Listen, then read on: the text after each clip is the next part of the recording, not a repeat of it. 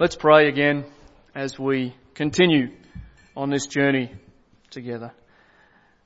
Our Father, thank you for a short break there for us to meditate and think on the things that we have seen in your word and heard taught from it. Lord, as we regather now, as we seek to learn more, help our mind to be fresh, help our heart to be softened and ready for what will be revealed next. Lord, we claim no fresh revelation. We have the Word of God in front of us. But you do teach us much from it as we study it. And so, Lord, show us new truths, insights that can be applied not only to our understanding of this gospel narrative, but also to life in general as we live it, the practicalities as we draw closer and closer to the time where we would celebrate together the bittersweet communion table. Give us greater understanding of all that was performed for us because of Jesus Christ. Thank you for this time in Jesus' name. Amen. We began by looking at the matter of the mystery of the darkness. We want to move now to our second major point, which is the purpose of the darkness. We've asked the question, what is the darkness? Now we must ask, why the darkness? What was God the Father doing when in the form of darkness He comes to His Son? That's fairly critical and crucial, isn't it, to our understanding of the whole context, the whole picture. To help us understand some more of this, I would like you to turn with me to that incredible passage, Isaiah chapter 53. Where else would we turn for some greater insight and understanding into the mind and activities of God as it relates to the death of His Son? We don't have the time to read Isaiah 52, which does give us a lot of context, but we're going to pick it up in Isaiah 53, and I'm going to take the time to read the chapter. It's familiar, but we're going to note some precious things perhaps we've never seen before. Isaiah 53. Who has believed what he has heard from us? And to whom has the arm of the Lord been revealed? For he grew up before him like a young plant, and like a root out of dry ground. He had no form or majesty that we should look at him, and no beauty that we should desire him. He was despised and rejected by men, a man of sorrows and acquainted with grief. And as one from whom men hide their faces, he was despised, and we esteemed him not. Surely he has borne our griefs and carried our sorrows. Yet we esteemed him stricken, smitten by God, and afflicted. But he was pierced for our transgressions.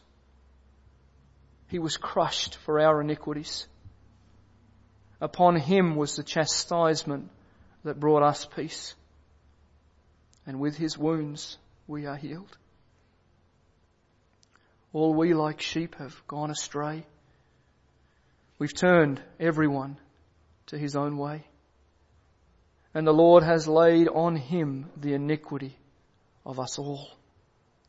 He was oppressed and he was afflicted, yet he opened not his mouth. Like a lamb that is led to the slaughter, and like a sheep that before its shearers is silent, so he opened not his mouth. By oppression and judgment he was taken away. And as for his generation, who considered that he was cut off out of the land of the living, stricken for the transgression of my people? And they made his grave with the wicked, and with a rich man in his death, although he had done no violence, and there was no deceit in his mouth. Yet It was the will of the Lord to crush him. He has put him to grief. When his soul makes an offering for guilt, he shall see his offspring, he shall prolong his days. The will of the Lord shall prosper in his hand. Out of the anguish of his soul, he shall see and be satisfied. By his knowledge shall the righteous one, my servant, make many to be accounted righteous, and he shall bear their iniquities. Therefore I will divide him a portion with the many, and he shall divide the spoil with the strong, because he poured out his soul to death and was numbered with the transgressors. Yet he bore the sin of many and makes intercession for the transgressors. Isaiah 53 is a very unique, prophetic, messianic portion of Scripture, because in Isaiah 53, like nowhere else in the entire Scriptures, do we find some of the purposes of God specifically as it relates to His Son. Matthew, Mark, Luke and John, narratives told, given by God, inspiration, but from a human perspective. But here in this text we find some specifics about God the Father as it relates to the Son. Please note the following, verse number 4. Surely he has borne our griefs and carried our sorrows. We know that. Yet we esteemed him stricken, smitten by God, and afflicted. That is a thought that requires some further exploration. Verse 6. All we like sheep have gone astray. We've turned everyone to his own way. And the Lord has laid on him the iniquity of us all. The Lord laid it on him. Verse 10. This is mind-blowing. Verse 10. It was the will of the Lord to crush him. And please don't underestimate or undervalue that word crush. It was the will of the Lord to crush him. Verse 11, he at the end shall bear their iniquities. What is the purpose of the darkness? What is the purpose of the direct, active presence of God in this darkness on this day? What's the point? Well, we find something very interesting, and I'm going to just quote it for you rather than turn there. In Matthew 26 and verse 31, the Lord Jesus quotes from Zechariah chapter 13 and verse 7. And he says this to his disciples before it all takes place. You will all fall away because of me this night. For it is written, I will strike the shepherd, and the sheep of the flock will be scattered. Jesus quotes from Zechariah something that God says He is going to do. God the Father says, I will strike the shepherd. We look at the whole context of Scripture. There is only one person who is the shepherd, the true shepherd. That is Jesus Christ. He is the good shepherd. And God says, I will strike the shepherd and the sheep are going to scatter. And Jesus used that as an instance of proving that night and the following ensuing situations would be the striking of the shepherd by God the Father, resulting in the sheep scattering. From 12 p.m. until 3 p.m. on that dark Friday afternoon, the Lord Jesus was stricken and smitten by His Father. In fact, one commentator made this comment. The cross was the time of striking. In contradiction to many commentators, the Father did not, as we have said, turn away from the Son as He atoned for sins, but rather looked fully upon Him in a very direct way. He poured out His holy wrath upon the Son of God. In fact, someone put it like this. The one He loved so infinitely, He struck so severely. The Son exhausted God's wrath for the redeemed. Let me say that again. This is really important we get this. The one He loved so infinitely, He struck so severely. The Son exhausted God's wrath for the redeemed. Now, I recognize that at this moment there are probably those in this congregation here who have some questions in their mind. Is this really what's going on here? I just need to take a slight detour for just a moment and explain something that is really crucial. And it's to do with the reality of God's wrath. And I enter this subject with great trepidation. I enter this subject with a real sense of awe. Here's what I have noted. The modern church protests the concept of God's wrath. It is not taught. It is not explained. It is not exposed in the Word of God. And so many, even at this moment in here, may be tempted to think, well, but God is so loving. You're right.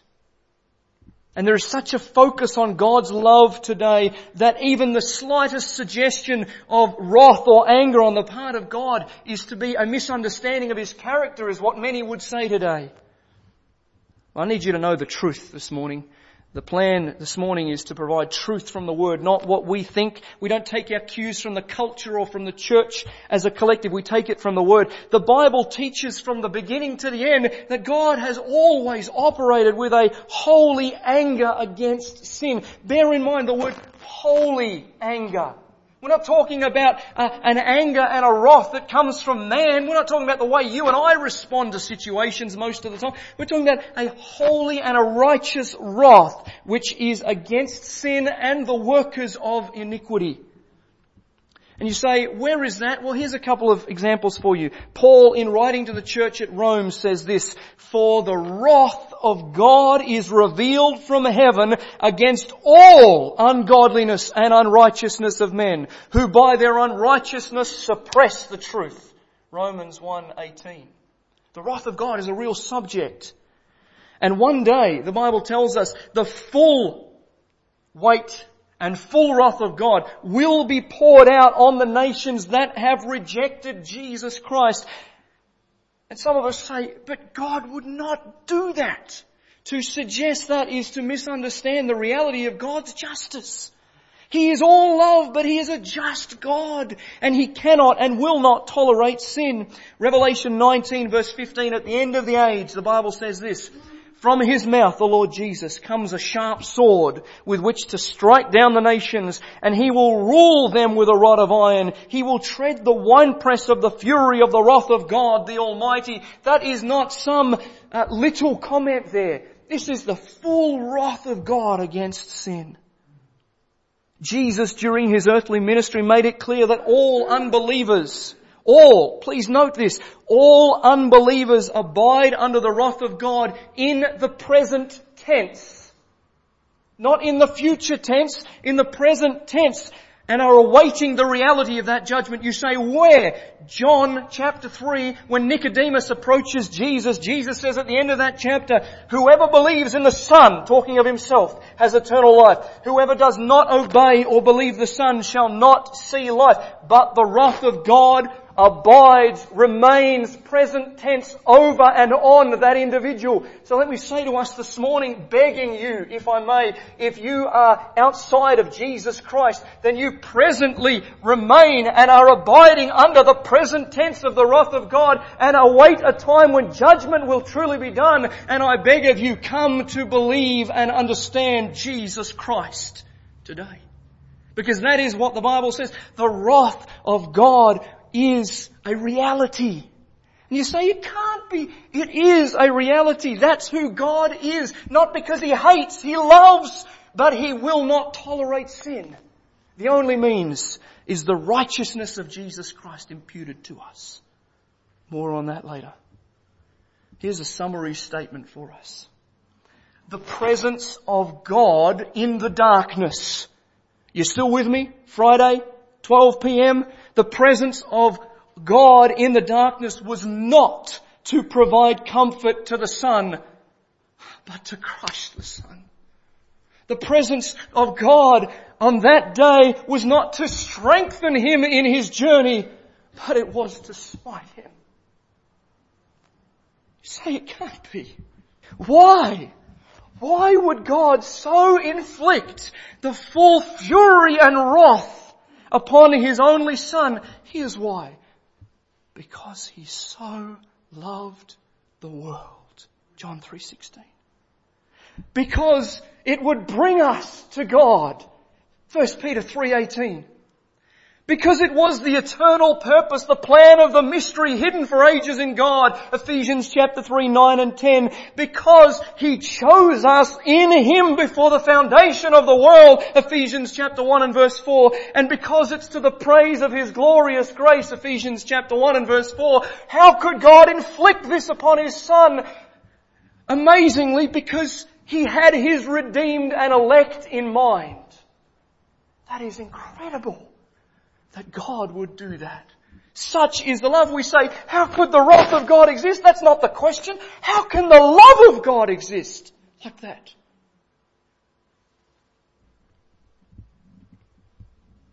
It blows my mind that God the Father would do that to God the Son for a wretched sinner like me. I understand to some degree, not fully by any means, but as the Apostle Paul says, this unspeakable gift is more than I'm able to even tell you about, and I am the chief of sinners, and why, oh why would God do this for me? Why? It makes no sense. The purpose of the darkness. I hope you get the picture. We must press on because of time. I want you to see thirdly, the third point. We've looked at the mystery of the darkness and the purpose of the darkness. I want you to see the departure of the darkness. We have noted that the darkness again is not the absence of God. We must get that.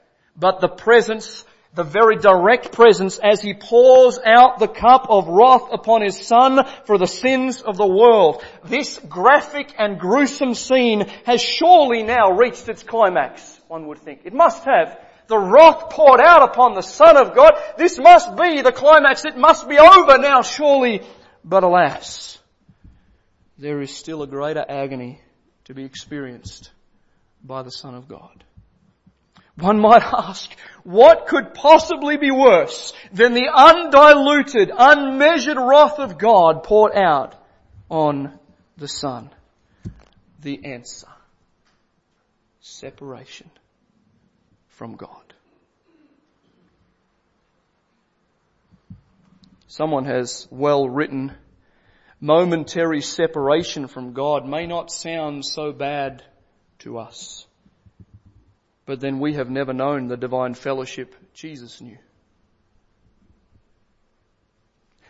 Again, I need to take a slight detour to explain how it is possible that this is the greatest anguish in all of history for any man ever. Because I need to tell you that the Lord Jesus did not come into existence at His birth. The Lord Jesus existed in eternity past as the Son of God. If we misunderstand and misrepresent this truth, then we have no point of understanding how it is that God the Father and the Son have this incredible, intricate connection. We have no understanding of it. And the Bible makes it clear to us that when the Lord Jesus came as a human, born, no question about that, born, and as Mary became pregnant because the Spirit of God came upon her, He was born really, truly in the flesh. No question whatsoever about that. Please don't misunderstand that. But let me say to you, that is not the beginning of His existence, but the beginning of His humanity. There's a big difference. That's not the beginning of His existence. And most people who deny that reality don't like the Apostle John much. Because this is what John says, apart from many other places. Chapter 16, verse 28. I came from the Father and have come into the world, and now I am leaving the Father and leaving the world and going to the Father. It's very hard to misinterpret that scripture. I came from there and I'm returning there. Furthermore, John 6:62 says, then what if you were to see the Son of Man ascending to where He was before? Before is a point in time. Biblical interpretation must be understood in its literal sense. John 17:5, the Lord Jesus in His high priestly prayer says, and now, Father, glorify me in your own presence with the glory that I had with you before the world existed. Before this whole cosmos, this world and this age was ever in existence, I was with you and I are connected and in communion. So close was this communion that with the Father and the Son, that Jesus said, I and the Father are one. I and the Father are one. John 10:30. Now some say, well, I and the Father are one in will, one in concept, one in direction. All of that may well be true, but He said, I and the Father are one. John 17 and verse 21. There is no question in my mind as I study the Scriptures about the existence of the Son of God in eternity past, who cloaked Himself in humanity and now resides in humanity in a new resurrected body there next to, seated in glory at the right hand side of God the Father. I have no question whatsoever about that. There is no possible question in my mind as I study the Scriptures. But our text in Matthew 27, if you would go back there, as we draw some final conclusions which are striking and heavy. Matthew 27 and verse 45. You should know this off by heart by now. Now from the 6th hour there was darkness over all the land until the 9th hour. And about the 9th hour Jesus cried out with a loud voice saying, Eli, Eli, lama sabachthani, that is, my God, why have you forsaken me? Jesus cried in the Syro-Chaldaic dialect of Hebrew. That's why it's recorded as it is here. This was His native language, very likely, the Lord Jesus. When He says, Eli, Eli, lama sabachthani. Why was that included here? Because that's exactly what He cried. That was the specific dialect of what the Lord Jesus said. Interestingly enough, this loud exclamation from the cross was Psalm chapter 22 and verse 1. Now, if you know anything about Psalm 22, that is a messianic psalm all the way through. We are dealing with the Lord Jesus Christ in all that happened on the earth, His passion. And Psalm 22 opens with, my God, why have you forsaken me? And the Lord Jesus quotes that exact Psalm 22 and verse 1. Now, a couple of crucial things to note, so stay with me for a few moments here as we get a couple of things to build an argument. The Greek word loud, here we have in the text, at about the 9th hour, Jesus cried out with a loud voice. It's an interesting word. This isn't just loud in any sense. This is the word megos in the Greek. And you've probably worked out what word sounds like it in the English. Mega. This is a mega voice crying out. This was not a whisper or a groan. This was a devastating exclamation. But the crucial word that we must understand is the word forsaken. My God, why have you forsaken me? The word forsaken does not simply mean to leave someone behind. The correct rendering of this word, both in Scripture and in general literature of the day, means literally to be utterly abandoned. It is to be helpless. It is to be totally deserted. Now, people would like to lessen the impact of that word, but that's what it means.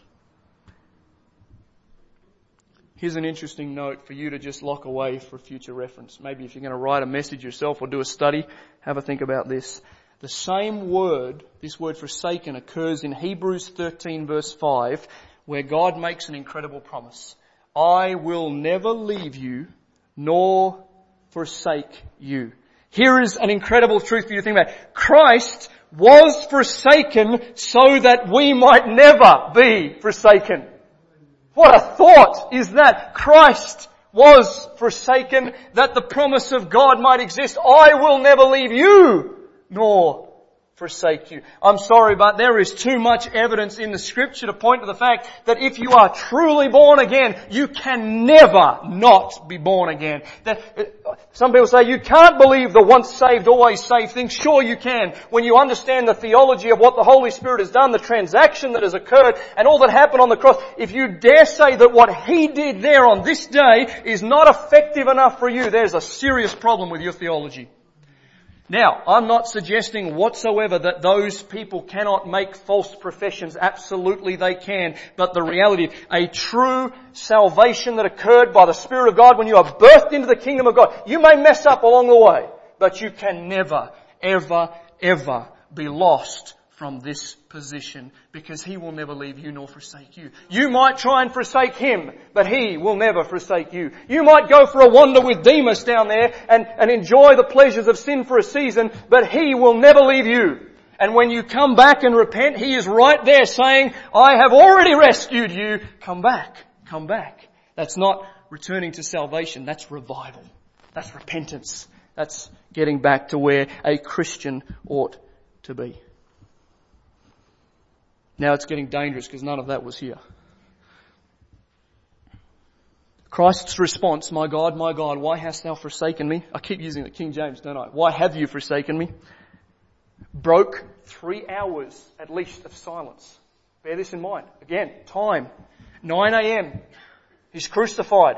Probably early in that period, those other 3 statements from the Lord Jesus are made, and then somewhere perhaps, and I don't know, but maybe 10:30, 11, maybe even just before 12, I don't know, but for at least 3-4 hours we have had no dialogue from the mouth of Jesus Christ. The darkness dissipates and Jesus says, my God, why have you forsaken me? This is a unique moment in history. This is a bombshell right here. This is huge. Never to be repeated. And may I say at the very start here, this is not fully comprehensible to us today. The Father forsook His Son. I do not understand. I cannot fully comprehend, nor would I try to expose fully the reality of that. I don't understand how that happens. I don't understand how that can operate. I don't know what the practical ramifications of that, but I understand that the Bible clearly teaches, my God, why have you forsaken? The reality that the Father forsook the Son is true. I don't know the time on that. I don't know how that looked. I don't know any of that. But this is an interesting thing to note. This is the only place in the whole of the Scripture where the Son does not call Him Father. This is the only time. No other place in the Bible do you find the Lord Jesus speaking with His Father and not saying Father. Here, He says, my God. My God. Now, in case we take it too far, which we all have a tendency to do, we would quickly say, well, hang on a second, that's okay, that makes sense, because, He doesn't have a Father anymore and so on. None of that is true, that we've not lost the connection of the triune Godhead here at all. And in fact, we note that there is a personal possession there in the word, my God. My God, not God, why have you forsaken me? He says, my God. There is still a connection to some degree. What that means, I do not know. But we must not jump out of the boat totally when it comes to the interpretation of the Word of God, because there is most certainly still a relationship and a connection there. The most awful event in history. This most awful event in history does not indicate a departure of Christ's deity as some attest, but that a real chasm existed between the Father and the Son. And let me say this. A full understanding of this concept will not be had this side of eternity, if at all. We're not going to get it. Nobody can stand behind a pulpit and give you all the answers to this because we don't know. It's a little bit like the concept of the hypostatic union, that concept where God the Father, God the Son, God the Holy Spirit clearly revealed in the Scripture are one. It doesn't make sense. I say that. It doesn't make sense logically. No question. But then I believe that none of my faith is logical in that sense. It's spiritual and supernatural, and it comes by faith. It comes by the Spirit of God who causes me to believe in that truth. So I'm not going to say that I understand it. Who am I to understand the mind of the Lord, God says to Job. Who are you? Who am I? I don't know. I don't know how this works. And I'm more than happy to confess that reality because I am finite. But I know that the Bible says Christ, God the Son, was forsaken by the Father. We're looking at the departure of the darkness, and we don't have much to go, but there's a sub-point. D.L. Moody said, never ever preach on the subject that I'm about to preach on without a tear in your eye. And I can tell you there's already been some tears. Because I don't want this to be a man on a soapbox this morning. I want this to be God's Word revealed to us. And so I want you to see this sub-point, something that I didn't really see. I've heard the cliche term, but I've never seen this really in the Scriptures before. Christ experienced hell on the cross. Now I've heard that said. I've heard people say, Christ took your hell, and I've thought about it and I thought, I'm not sure where you get that, and it's a nice little coined phrase and it's quite, quite emotive but now I want to point out to you what I have found as I studied the Word. Christ experienced hell on the cross. This is our sub-point and we're almost through. There is a huge amount of conjecture today about the subject of hell. Every second person has a different position on what it stands for in the Christian realm. Many deny the existence of such a place. Others suggest that the God who is so loving would never send people to a place of torment, etc., etc. Same concept as the wrath of God. Well, that can't exist. Hell can't exist, etc. I want to make this clear at the forefront. You can talk to me some more about it later if you'd like. I make no apology for believing in a literal hell, which was prepared for the devil and his angels. Matthew 25:41. I do, however, and let me say this at the forefront, become very concerned when preachers focus entirely on the fire and the torments and the darkness and the evil of such a place. That bothers me. Now, there's truth to that in the Scripture. I'm not taking away from that. The Bible says it. But it bothers me that we focus a huge amount of that as though we are trying to penetrate men's souls with such an idea and a motive to bring them to Christ. That bothers me. Let me say this though, this is really important that we get this doctrine. The worst thing about hell is not that it rages for all eternity. It's not the memory of good things in life. Luke 16:25. It's not the chasm that exists between those in hell and those who are with the Lord. It's not even the pain and the suffering associated with that infernal place. This is it. It is the eternal separation from God.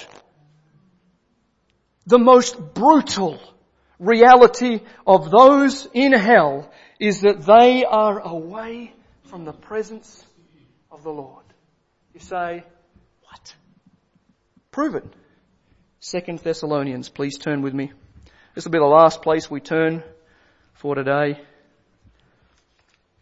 2 Thessalonians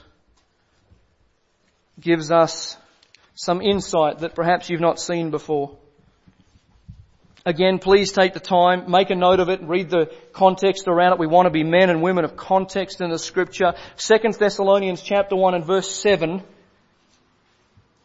says this, and to grant relief to you who are afflicted as well to us, when the Lord Jesus is revealed from heaven with His mighty angels, in flaming fire, inflicting vengeance on those who do not know God and on those who do not obey the gospel of our Lord Jesus. So that's the picture. These people don't know the gospel, don't obey it, don't know God, etc. They will suffer the punishment of eternal destruction away from the presence of the Lord and from the glory of His might. When He comes on that day to be glorified in His saints and to be marveled at among all who have believed, because our testimony to you was believed. Away from the presence of the Lord. Let me just add a footnote here. Many commentators suggest that Jesus Christ descended into hell after his death. I just want to be upfront. I am undecided on this point, as I have not given it a great deal of time to study the topic. But this I do know. This I know. The last and greatest agony Jesus experienced on the cross was literally hell. You say, where was the fire? There was no literal fire. Well, where was the darkness? Well, the darkness was there, but not the way the Bible talks about it. You say, where was all these? No. The removal of the Father. The separation of God. That is the greatest and most brutal aspect of hell. Away from the presence of the Lord. When God the Father forsook His Son, it was the greatest moment of anguish in the history of time. Nothing could cut deeper than the severing of ties between the Father and the Son in whatever form that took. Look at what's happened as we close. There's been the physical assault. We looked at that Thursday and Friday. There's been the physical assault of the Jews and the Romans, but that's insignificant in comparison. There's been the spiritual assault of Satan and the hordes of the demons and the devils, and though powerful, but that couldn't compare. And he's had the pouring out of God's wrath upon him, and that is a serious blow beyond comprehension for any person. But the ultimate suffering is this: God's departed presence. If we get a handle on this, you know what will happen? We will be amazed at what God has done. That's the point. That's the point of the whole thing today. The point is that we would be amazed, that we would be sent to our knees, that we would be lifted up in joy, that we would be cast down in grief at the thought of it and lifted up in joy. The bittersweet concept of what we're about to do. And in closing, the final point for the entire message, for the entire day, is this point: redemption because of the darkness. Redemption because of the darkness. Everything we've done over the last couple of hours, it's all intellectualism. It's nothing more than a mental exercise if these truths do not penetrate to the soul of our being. This is just another time. This is just another point of time in the Word where we've listened to some things and we go away exactly like we came, unless this penetrates to the very core of us. This is the word of isolation. My God, why have you forsaken me? This word of isolation expressed by Christ is the word of redemption for us. Have you ever thought of it like that? All the suffering, both physical, emotional, and especially spiritual, was for the redemption of God's elect. That's the point of this whole thing, is that God was doing an incredible work, even though there He was pouring out wrath on His Son and then removing His own presence. He was doing an incredible work, not for a time, but for eternity, for His redeemed people yet to be born, yet to be understood. And we are heirs of this promise. If you know Jesus Christ as your Saviour, you sit here in the line of this precious bloodline of Jesus Christ. We are here because of that day of darkness. We're here.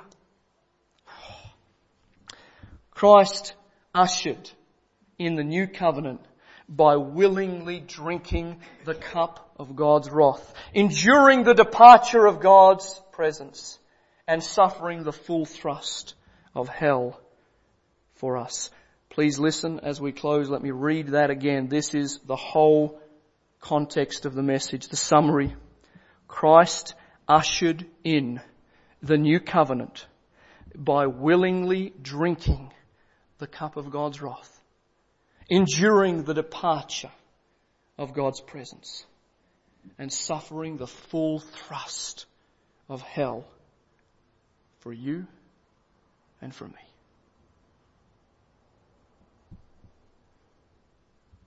Now, let's read the all-familiar passage, 1 Corinthians 11, And let's see if it takes on new perspective. 1 Corinthians chapter 11.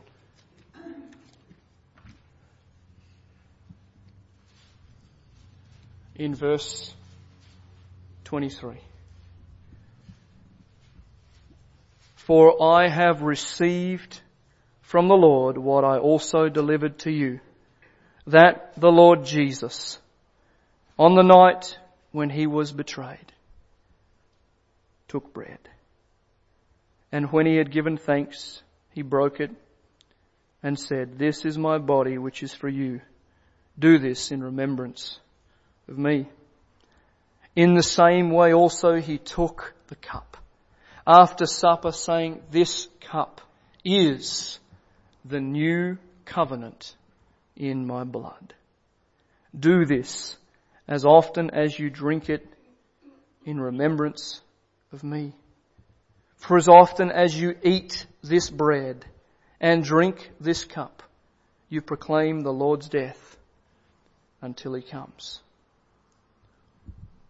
Wow. I hope that you are amazed. I hope that in reverential awe and fear you say, what a Saviour.